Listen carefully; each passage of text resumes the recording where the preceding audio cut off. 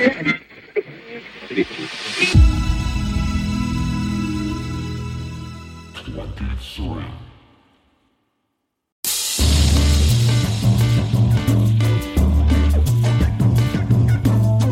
and welcome to Spotlight On, presented by Osiris Media. I'm your host, Lawrence Purrier. Today, the spotlight shines on Janisha Jones, CEO and founder of Fresh and Sassy Productions, a holding company whose mission is to empower and create an ecosystem of safe spaces for women of color in the music industry. As of our conversation, Janisha had 4 main initiatives to tell us about: the Pub Royalty Queen podcast, the Juke Joint Nonprofit Foundation, her consultancy Encore Music Tech Solutions, and market research agency A Seat at the Table. Each of these projects contributes to our guest's mission in its own way, and she breaks down exactly in our talk. We linger longest on A Seat at the Table and its research report, A Perspective on Women of Color in the Music Business, which anyone with an interest in equity and inclusion needs to read. Janisha is doing powerful and relevant work, and it's an honor to have her as our guest. Enjoy.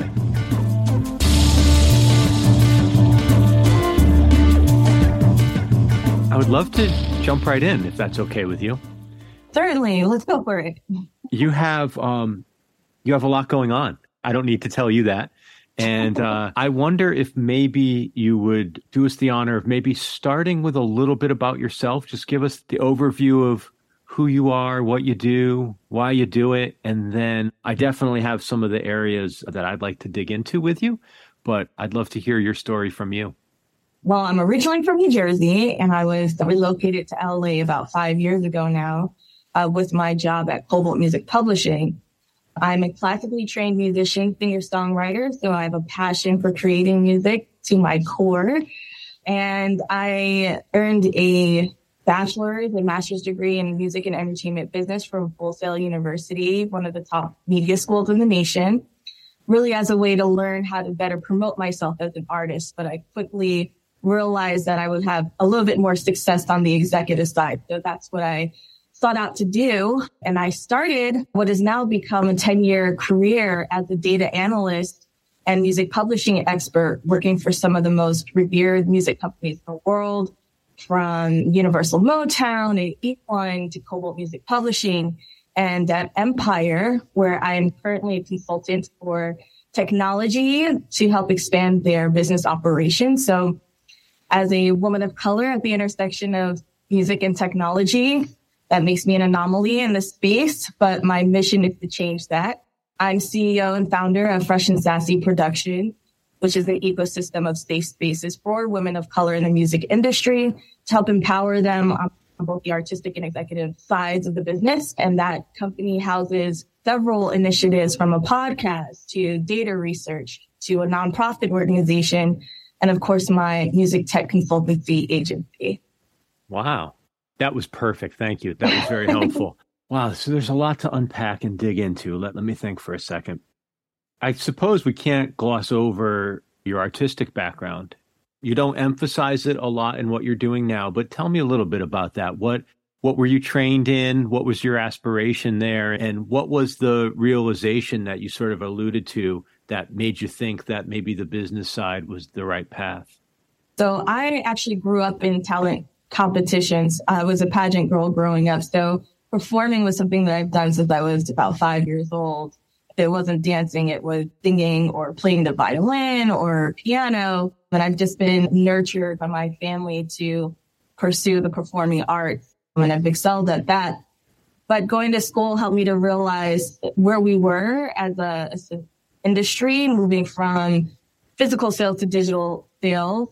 There was a time where we were just really uncertain where the industry was heading. And so that kind of helped me to move into the independent sector of the music industry, because I did start at Universal Motown, SRC Records. I had a chance to understand the operations and how they focus really on the bottom line. And I really wanted to be there to support the artists from the grassroots level. So being a performer myself, advocating for independent artists was where I saw myself really thriving in this business. People forget, as recently as 10 years ago, streaming, it was still very much the beginning of the story. If you think we're in early days now, we were in pre-early days then. People were still talking about if and when we get 100 million users or things like that. It's really amazing to think that it wasn't really that long ago where it was still that uncertain aftermath of the switch to digital and downloads were faltering and nobody really knew what was going to happen for sure. Yeah. It's true, but it is an exciting time because, I always look at transitions as an opportunity to position yourself, especially as an entrepreneur. And so during that time, I started my first business, which was called Broken Records, an artist management and self-management platform, one of the first artist services platforms at the time.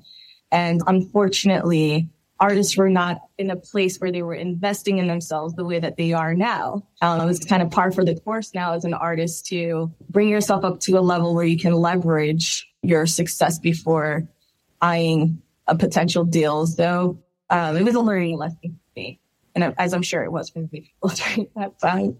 If you don't mind me spending just a minute there to just ask you a little bit about how that mindset or how that even the tool sets have changed. What were you seeing in the attitudes or the worldviews of artists when you made a run at it then that's different from now? Oh, so many things. First of all, the lack of tools at the time for an artist to become independent. Their careers were probably much more bottlenecked by the access and the resources of major platforms. So now that there's a lot more information and a lot more tools available to them, they can become their own boss, essentially. They don't need a large corporation to back them. Although there are obviously give and takes with any situation, as independent artists, a lot more work involved in building your career, developing your fan base. But, the opposite side of that is to have a large corporation backing you. It might allow you to have a larger fan base to begin with, but then you forego the rights and royalties. So yeah.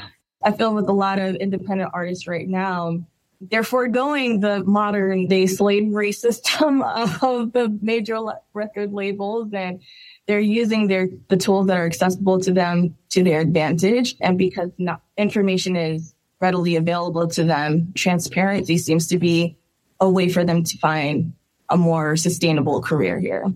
Do you think of the path of independence for artists through a social justice lens or an equity lens? How do you think about it? Totally. This is a relationship-driven business. And so if you don't have connections into the business, the majority of folks that are decision makers, they have access. They have the ability to leverage their relationships, make things move. And so if you don't have those resources, you're having to do a lot more groundwork and having to deal with a system that hasn't necessarily caught up with the social imbalances or conscious effort to move things forward. So that's just where we are currently. But I have an optimistic point of view about it. I do feel like they're moving in the right direction. Talk to me about optimism for a minute. I understand that some people that's their nature, and some people, it's their lifeline. They need to be as a protection against despair and the day-to-day reality. I wonder, where do you fall on that spectrum? Like, what does optimism mean to you? Because it's a word that's hard to grasp onto sometimes in a business context. So what makes you optimistic and what validates your optimism? Oh, that's really interesting. I've never been asked that question. I feel that optimism is being able to see every day as an opportunity and every challenge as an opportunity to grow. So regardless of whether or not you're losing or you've taken an L, so to speak, something happens where you don't get what you want, there is a lesson to be learned in that. And as long as you can sit with that, evaluate your circumstance and apply the skills and the characteristics to move forward, there's no reason to not be optimistic. And I feel like where we are now with information just flowing very easily we're a global society now. Everybody's connected. I feel there's a level of empathy that we can all tap into with each other to help inspire and grow as well. So optimism to me just means more connectivity, being more in touch with myself, taking the challenges as lessons and applying that to growth. Yeah. Do you think you always had that mindset, or is it something you had to learn and develop, or is it just who you are? Well, I was raised by parents who have instilled in me a level of confidence and belief in myself.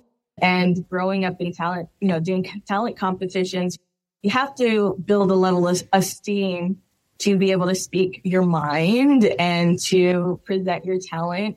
So I think it was something I was just raised with, frankly. What's it like as a young person in a competitive world like that? What's it like to lose when you're so young? How do you deal with that? See, I don't ever think of it as losing. Again, I just think of it as lesson. What happened here that I can apply or learn more about so that if I'm in the situation again, I can overcome that. And I do believe there's a level of having to go back and relive certain lessons before you actually surmount them. So to me, it's just all a process. I don't think of losing as something that's detrimental or, obviously there are consequences to your decisions, but I think losing is not necessarily something that you choose to do. It just happens if you're not prepared. So you said it better than I'm about to, and so I apologize if I don't paraphrase it well. But when you were talking about who you are and what your mission is, you talked about using your various initiatives really to create opportunities and elevate people of color. Correct. Yeah. I want to go through sort of some of the main sort of pillars of the work you're doing right now, and maybe ask you to talk a little bit about how each of those are a vehicle for the mission, if that's okay. Would love to. So let's start with the podcast, because I feel like that might be somewhat obvious and self-evident, but I don't want to come from a place of making any assumptions. So tell me about your podcast and how it fits. Sure. So Pub Royalty Queen podcast, I started it at the beginning of last year after a period of time where I was feeling undervalued in my career. And I needed a place not only to express myself, but I knew I was at this point in my life where I needed to connect with people that were like-minded and expand my network as well. It was also a way for me to validate that I wasn't alone in the things that I was experiencing, because, as someone who has often been the only person of color and definitely the only woman of color in the boardroom, it's isolating, and there aren't that many people that you can lean on for support. So I basically networked across and sometimes above to see whether or not I was bugging, whether or not to see if I was bugging or not about how I was feeling in this business. Pub Royalty Queen was a podcast that I built for women of color in the music industry to share their challenges and their triumphs navigating a white male-dominated business. And I learned a lot of stories from these women and some of the difficult things that they've had to maneuver. And I've also been able to give them their flowers, because often we're not taught to sit and take in or express gratitude for each other, or even just sit with our accomplishments. So that was the space for us to do that. How are you finding that aspect of it? How are you finding the ability to sit with, both for you and your guests, what you're observing in terms of being able to sit with expressions of gratitude or compliments? What's that experience like? I think it's often difficult for my guests to receive, their flowers, because for a lot of them, they're maybe 5 years into their career, so they haven't really experienced so much just yet, or they're still pretty green about the business and they're learning as they're going along. But I always want to remind people that this is a very privileged space that we're in. It takes a lot of resources and a lot of relationships and a lot of grind to get where we are. And so if you're someone who manages the project with an artist and can help them make a living doing what they love and you a return, I think that's something to celebrate. And also, as a woman of color in this business, we're also pinned against each other a lot of times. Because there are so few of us in this business, we're taught there's only room for one of us in the room. I think being able to have this kind of space gives us an opportunity to build camaraderie and to see ourselves in each other. Do you mind me asking how that manifests, how that attitude is communicated either overtly or subtly to women? Like, how do you come to learn that? And how is that taught, either at an individual level or systemically? I do believe that the BIPOC community are very empathetic. So it's not very hard for people to feel connected to each other because you have a shared experience and a shared trauma. A lot of the time, it's a lot easier to connect. But if you're in a system that it feels like they're forcing us to compete against each other, sometimes it takes us taking a responsibility for our own reaction to that and being the antithesis to that. So it's a deliberate thing, I think, just to be able to say, you know what, I see you, we're going through the same thing. Let's not play into this game and just support one another. What do you get from the conversations in the podcast? What's it done for you? Oh, man. It's just been super validating because, like I said, I've experienced a lot of things on my own and have always wanted a place for me to express the things that I was going through. But to be able to share that same experience with someone else, or then be able to confirm that I wasn't in my head about it, that I didn't need to gaslight myself, or, you know, that we are all collectively sharing some of the same experience. And it gave me the opportunity to not be afraid to advocate for myself and to also explore their businesses or opportunities to bring us closer together. So, for instance, A Seat at the Table market research agency was really birthed out of the podcasting. I am, like I mentioned, led a career in data analysis in the music industry. And so I used my skill to conduct the first research study on intersectionality in the music business.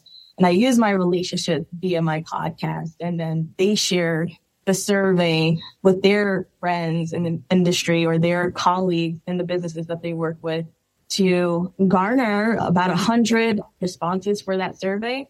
And I was able to present that on an international stage last year at the Music Biz conference in Nashville. And it was really well received. Like I said, the music industry is at a place right now where it's attempting to create more space for diverse perspectives. And it's wanting to really create meaningful change, but without data.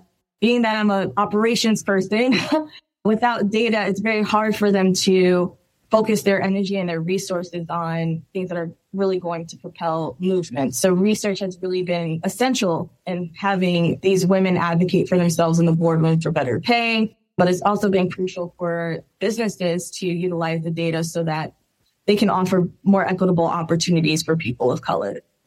If we can, I want to spend a significant amount of our conversation talking about A Seat at the Table. So I wonder, can I park it for 1 minute and come back? Because I don't want to rush through a conversation there, and I have a lot of questions. So maybe you could take me through what you're doing with your foundation and your consulting work, and then we'll come back. Because it was the thing that I was just very taken, and I really want to understand more about what you were doing there and how it was received. So take me through the other parts of what you're up to. So Juke Joint Foundation, it's a nonprofit organization that provides resources for women of color in the form of scholarships, grants, and access to music biz related events. One of the things that we learned from the study, which I know we're going to get into a little bit more, is just some of the barriers to entry, the lack of or wage disparity, even with our family dynamics, things that are a little bit different there, really play into how we're able to show up for ourselves at work. And unfortunately, the music industry isn't yet in a place where we feel is a safe space for us to express ourselves. So Juke Joint is a community. It allows us to network across. It allows us to collaborate on our projects. It allows for student members to be matched to our mentors that are signed up to the platform. It also allows for us to create a little bit of balance when it comes to access to grants or starting our own businesses or scholarships so that we can manage our student loan debt. So yeah, that's essentially what Juke Joint is. It's basically our own community where if the music industry wants to invest in us, they'd have to come to us for access to diverse talent. And so do you have to spend a lot of time fundraising? We are actually having our first membership drive on March 4th, and I am working on sponsorship at the moment. Our board members are working diligently at planning our first event for driving membership. Is there something you can point to? I don't know if this is necessarily a fair question. you don't feel obligated to answer it the way I ask it. Maybe the spirit of what I'm trying to ask will come through if I don't get the words right. But is there a moment that has either existed or that you're working towards with Juke Joint where you'll know you did the thing? You'll know that this is what I had in my head and in my heart when I was thinking about this initiative. And here it is. It's manifested. Like, yes. I would love to see more women of color in senior leadership positions in the music industry. And I feel when that happens, because again, we're going to speak things into existence over here. I'm an optimist. That's the way I operate. But I would love to see more of us in decision-making roles where we are able to take ownership of the work that we're contributing, and we're able to change the narrative also in the music industry when it comes to how we are represented. Yeah, I'm realizing now many of my follow-up questions are going to just keep taking us back to the research report. So I'll move on yet again because this gets us one step closer. Tell me about your consultancy, please. For the past 10 years, I have been dealing with rights management systems and royalty processing systems and maintaining integrity of data as it flows from one source to the other, which we know is one of the biggest challenges, especially the publishing music industry. Publishing in general is a very shadowy place for a lot of people in this business. So I feel lucky to have been able to maintain in this sector specifically because it's given me a competitive advantage. I've used my skills and my knowledge in this space to build systems for Empire Publishing over the past 2.5 years. For instance, the royalties processing system I built with an engineer has increased their revenue by over 700% in the past year. Modules to help expand and scale business and to help internal workflows. Those are the kinds of things that I specialize in. So Encore Music Tech Solutions is my music tech company where I offer consultancy services to music businesses, major music corporations. When you talk to people who aren't familiar with publishing, it seems like it should be so easy and straightforward. I give you a check, you give me some rights, or I rent some rights from you. And then you would think that as the person writing the check, I would have the ability to take in information and spit out money, or take in information and change columns in an accounting ledger. Why is it so difficult? I think there is just a fundamental misunderstanding about what publishing is and where royalties actually come from. Artists or songwriters will approach us about, hey, where are my royalties? And they'll ask the wrong person. They'll ask the copyright person what royalties are. But a copyright person knows that in order for us to collect royalties, you need splits, right? You need to have an understanding of what the shares are and the ownership is of any particular work. And so even just fundamental baseline understanding of publishing is still an issue. And then when it comes to how you're going to offer a service to a client, whether it's admin services or creative services, you still need a platform to be able to maintain the data. And unfortunately, people in this business, we're creatives. We're not tech people, we're not bottom line people. So you need someone who has an analytical mind and the capacity to handle those kinds of transactions. We'll be back with more Spotlight On, presented by Osiris Media, after this break. And now, back to Spotlight On. I've always assumed, rightly or wrongly, that the interests of everyone weren't aligned enough to actually fix some of the fundamental problems. And I hate to view it that way, but it seemed like until, there were probably, the majority of the recorded music era, the sources were somewhat finite, right? There were only so many ways a work was used or outlets it was used through. Yeah. And now it seems those antiquated systems have just been inundated with so many micro sources of data and transactions. It's true. Yeah. And so you garner your relationships to see how you can create better or more streamlined workflows for you to receive information and to report accurately. And I think it's a challenge for a lot of companies right now to manage how transparent they're going to be with the client, because there's some benefit to not sharing as much information. But a lot of independent artists now are actually using that to their advantage, that there are a lot of platforms that are strictly data-based. I have many examples of colleagues in this industry who have really built businesses around being experts at royalty audits and publishing audits, and who, as soon as they serve notice of an audit, basically they just get a check. And it's, please don't come do the audit.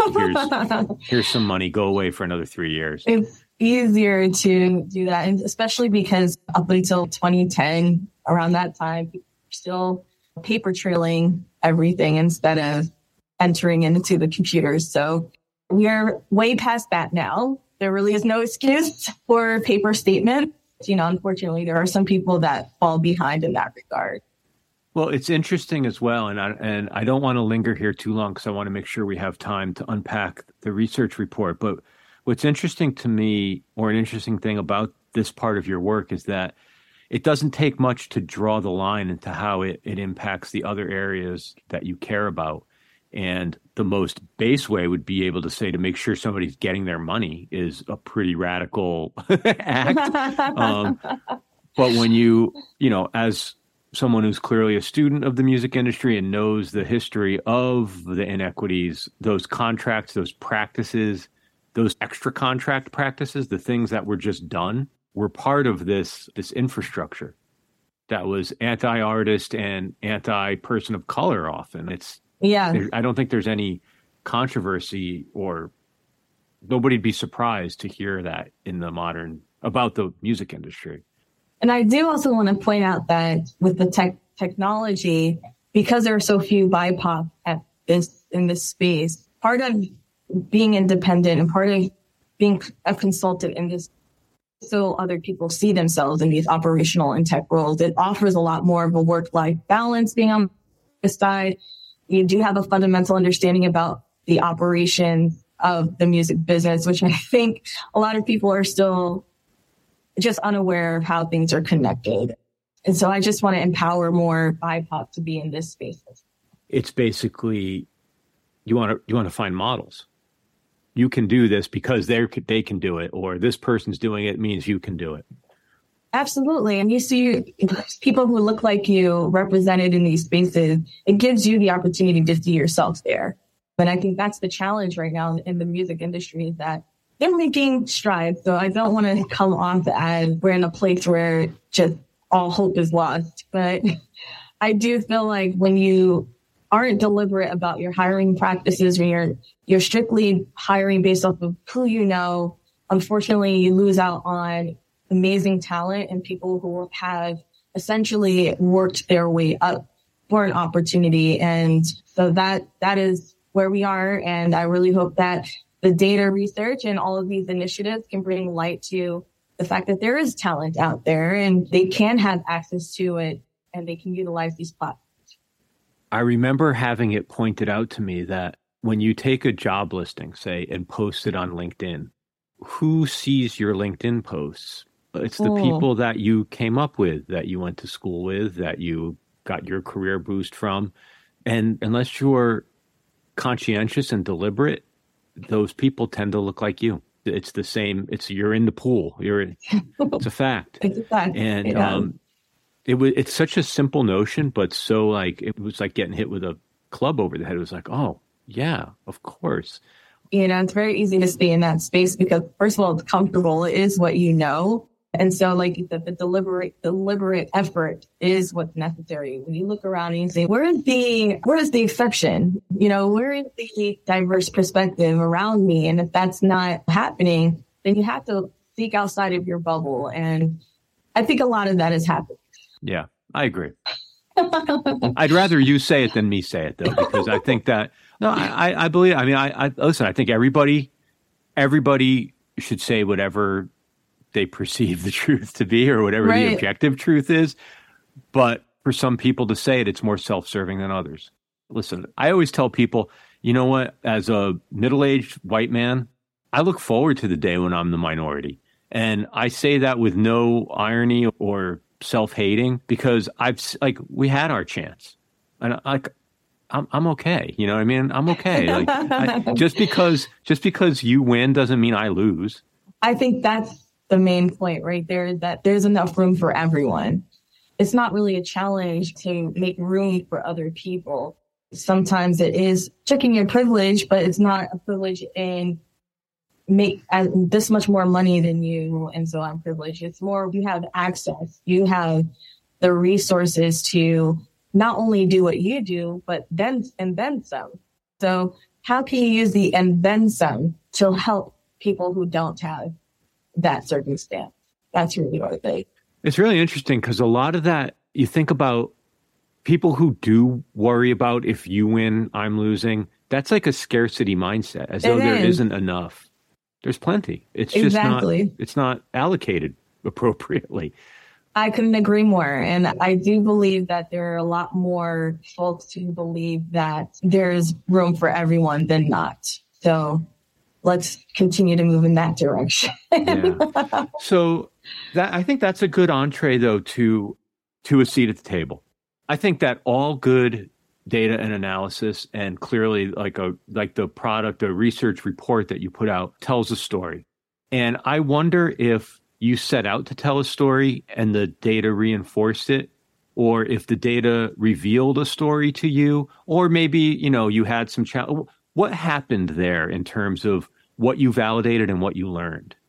So initially, I had planned to do this data research analysis prior to starting my podcast. I actually submitted a pitch for the Music Biz Conference in November prior to starting my podcast. I just knew it was something I had to do. I don't know what to call it, divine intervention, or if it was just like, hey, I'm having some struggles. I need some information about this. I don't know what it was, but I'm glad I went for it. Initially, I didn't think that it was going to be selected presentation because such a niche sector of or demographic of the music industry. But I think it just speaks to where we are as a society that they allowed me to give this information and that they thought it was important. I started the research study first reaching out to a reputable agency, Media Research, who do a lot of analysis on trends in the entertainment industry. And they were so supportive of helping me with this project. The only problem is that, again, it's a very niche demographic that they didn't have access to. And so what they said was they would help me with phrasing of the survey questions so that I wouldn't skew results one way or the other. But I would have to do the field work, and the field work being surveying, actually going out and asking these questions. So that's what I did. We came up with about 30 questions that stem from barriers to entry, to education, to career development, to family dynamics, to advocating for each other, as well as what it looks like for the industry to advocate for us. And I reached out to a number of my friends in the business, and they shared it with their friends, and they shared it with the businesses that they work at. And then, Recording Academy, the Black Music Collective, the Black Music Action Coalition, Women in Music Organization, Amplify Her Voice, they also shared this survey on their platform. So I was able to take this information and conduct a data analysis on the questions. And it wasn't really about phrasing the questions as much as it was about just collecting data. I think when you're coming from the demographic that you're surveying, you have an understanding of how they're going to receive the questions. And I think that is part of the challenge when, other corporations have data research, but they don't necessarily know what questions to ask. Or they, they're sensitive about asking certain questions, or they just cannot ask certain questions because of red tape involved, politics involved with how they're using this data. So I don't know if it was just the cards aligning or like it's a divine intervention, but I just felt like this was something that was necessary.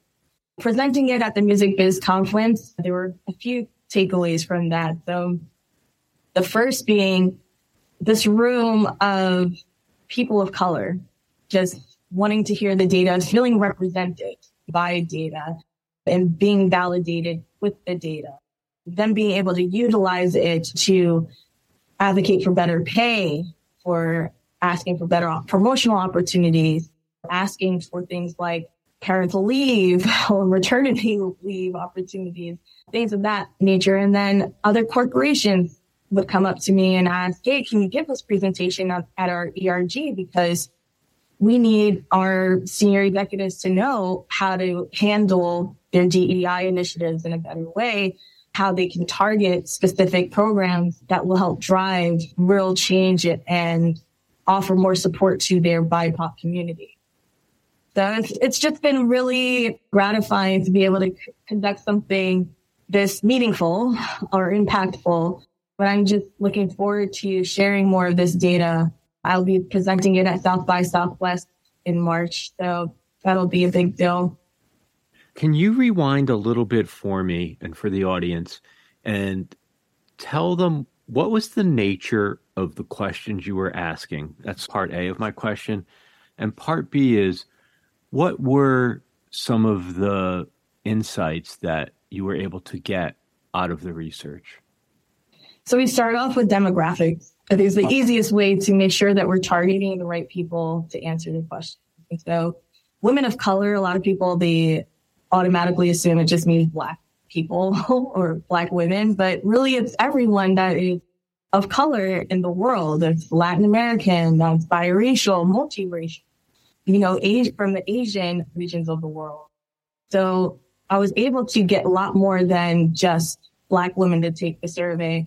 We also defined it by people that are working age, because we're specifically speaking about women of color in the music industry, people that are making a living in this business. So we started there. We went into education. What is it that they value? Do they value education? How much women of color are actually going to earn their degrees? Is it necessary? Do they feel it necessary to even have a degree in this business? And some of the revelations for that is that 87% of all women of color earn at least a bachelor's degree or higher degree of education. About 61% enter into student loan debt in order to finance their education. So they don't necessarily have the resources to just enter into this business. And then they enter into the business with unpaid internships. I think it was about a third enter with unpaid internships. So there's already this imbalance, this disadvantage entering into the business. This industry is primarily within the major metropolitan areas, so they're not inexpensive places to live. So if there's an opportunity to create any real change, it would be to offset some of that financial responsibility, maybe offer student loan debt repayment assistance akin to 401k matching to help even the playing field a little bit. Another takeaway is that in terms of barriers to entry, mentorship is such a huge aspect.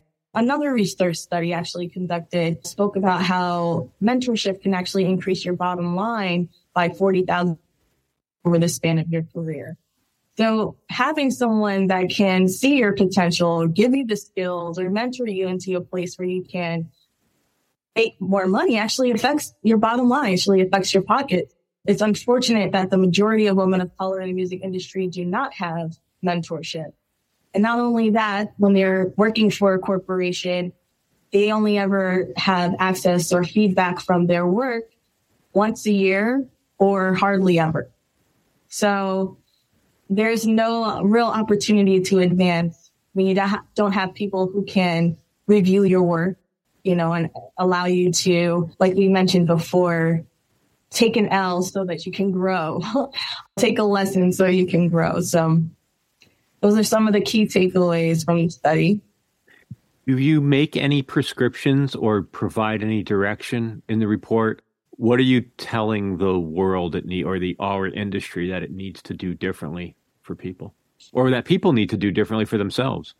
Sure. I think it goes both ways. You can't expect from people what you don't expect from yourself. So I think when we talk about advocacy, women of color also need to look at ourselves and see what it is that we're not offering or we're not bringing to the table. Sure, you can work more than 40 hours a week, but is this what your manager wants? How do you know if it's what your manager wants? You have to be able to speak to your manager. You have to be able to have an open conversation advocate for yourself. Say, hey, can we have more frequent meetings?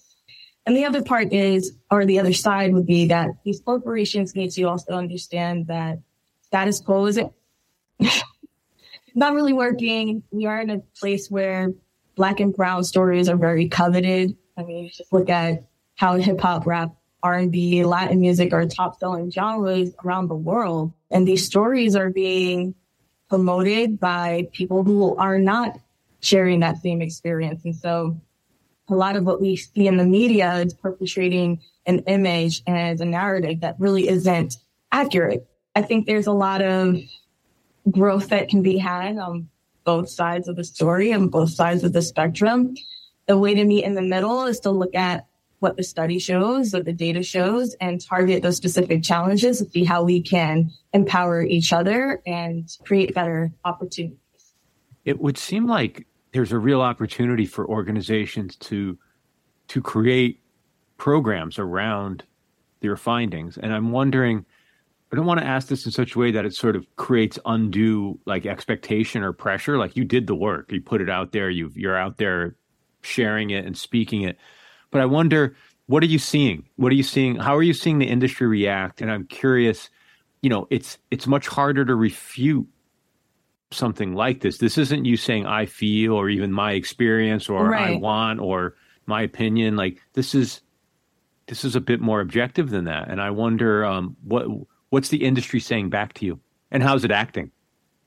I think because we're still very fresh, this is only the first one that's been released. It's still very new, and I'm lucky to have had opportunities to share it on a larger scale. And I look forward to sharing it even more. I think what they want and what I'm doing is creating spaces for them to have access to the people that they want to hire. That's really what it boils down to, is like they want to hire more people of color, more folks at the intersection of music and technology as well.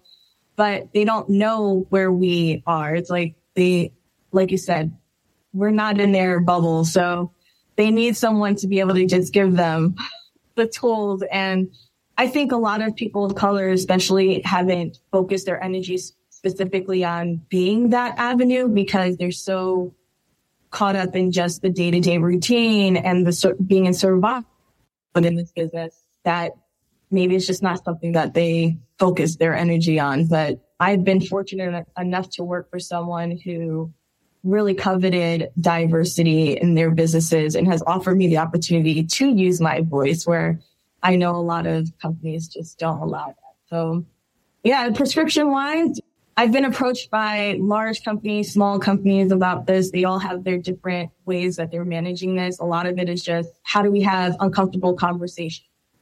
And so I teach them on, it's okay to ask the question. It's okay to just be yourself. We're supposed to be different. And as long as you can accept me for my viewpoint on this issue and I can respect you, I think there's opportunity for change or for growth and to be more empathetic about each other's experiences. And then there's some people that strictly focus on the data and they're like, listen, we have our own data and research portion of our businesses, but we can't segment it off based off of this kind of demographic. So we need someone like you. And I'm looking forward to working more with those companies who may have the power and the influence to use this data, but need someone like me to usher that into their corporations or their initiatives. That's really interesting because you said something earlier on when you were introducing yourself about creating safe spaces for people. This is the same thing, but for organizations in a lot of ways, because they can't have these conversations or they think they can't have these conversations either because of policy or regulation or decorum or whatever it is that they think keeps people from being able to talk about these issues. They need a safe space too, or they at least need to right. feel like there's a safe space. It's fascinating. It's really fascinating. To your point, at the conference, someone did ask, how do we get more of the decision makers to come to these conversations? Because the room, it was very evident who thought this conversation was important. And my response was, you can't demonize people. You have to also make it a safe space for them. This is a learning opportunity for everyone. It's not just specifically targeted to women of color. This is about who we are as a community. It's not about demonizing men, and it's not demonizing white people. It's about all of us, how we can uplift each other and how we can create an environment where we all win. Where do you take the research next? Like, do you see this being ongoing? Are there other things and deeper wells to dig into, or do you take this piece of work for now and disseminate it more? Like, what is this practice that you're developing, and where else can it go?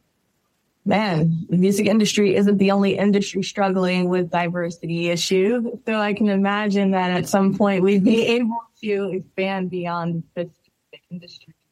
In terms of where I would love to see the data, I just want to see it used to create better opportunities. I think the more people recognize and legitimize the voices of BIPOC folks in this business, the more they're able to increase their profits and amass larger audience.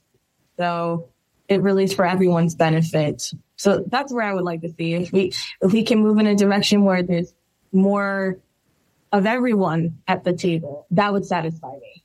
You know, if you're ever up for it and if it's ever of interest, I would love it if you ever record one of your presentations of the report. I would love to air that as an episode. I think people would really enjoy it. I know I would love to witness it. So that's a standing invitation. If you want to come back and we can record you doing it, or if you do it somewhere else and it gets recorded, I would love to go through that. I would love to be an audience member and see it all presented. Yeah. No problem. Yes. And spreading the word is the most important thing. I am actually giving the presentation at the Measure of Music conference, which is a virtual conference, which I can share the link with you if you want to share it with your listeners. But like I said, I'm also presenting at South by Southwest. So if you're out in the Austin area in mid-March, look out for my presentation then. I'm also presenting a bit of the data at Next Gen U, which is a panel that the Music Biz Association puts on for their student members. So if you're a student who wants to have access to this data, I'll be presenting it there. And there's a lot going on right now, a lot of opportunities to hear the information. But sure, if you want to have me on the show again to give the presentation, I'm happy to do that. That's great. Yeah, I would like to do that. Thank you very much for making time. Thank you. Of course. No, thank you for having me. And I just encourage everyone to utilize your voice and advocate for yourself.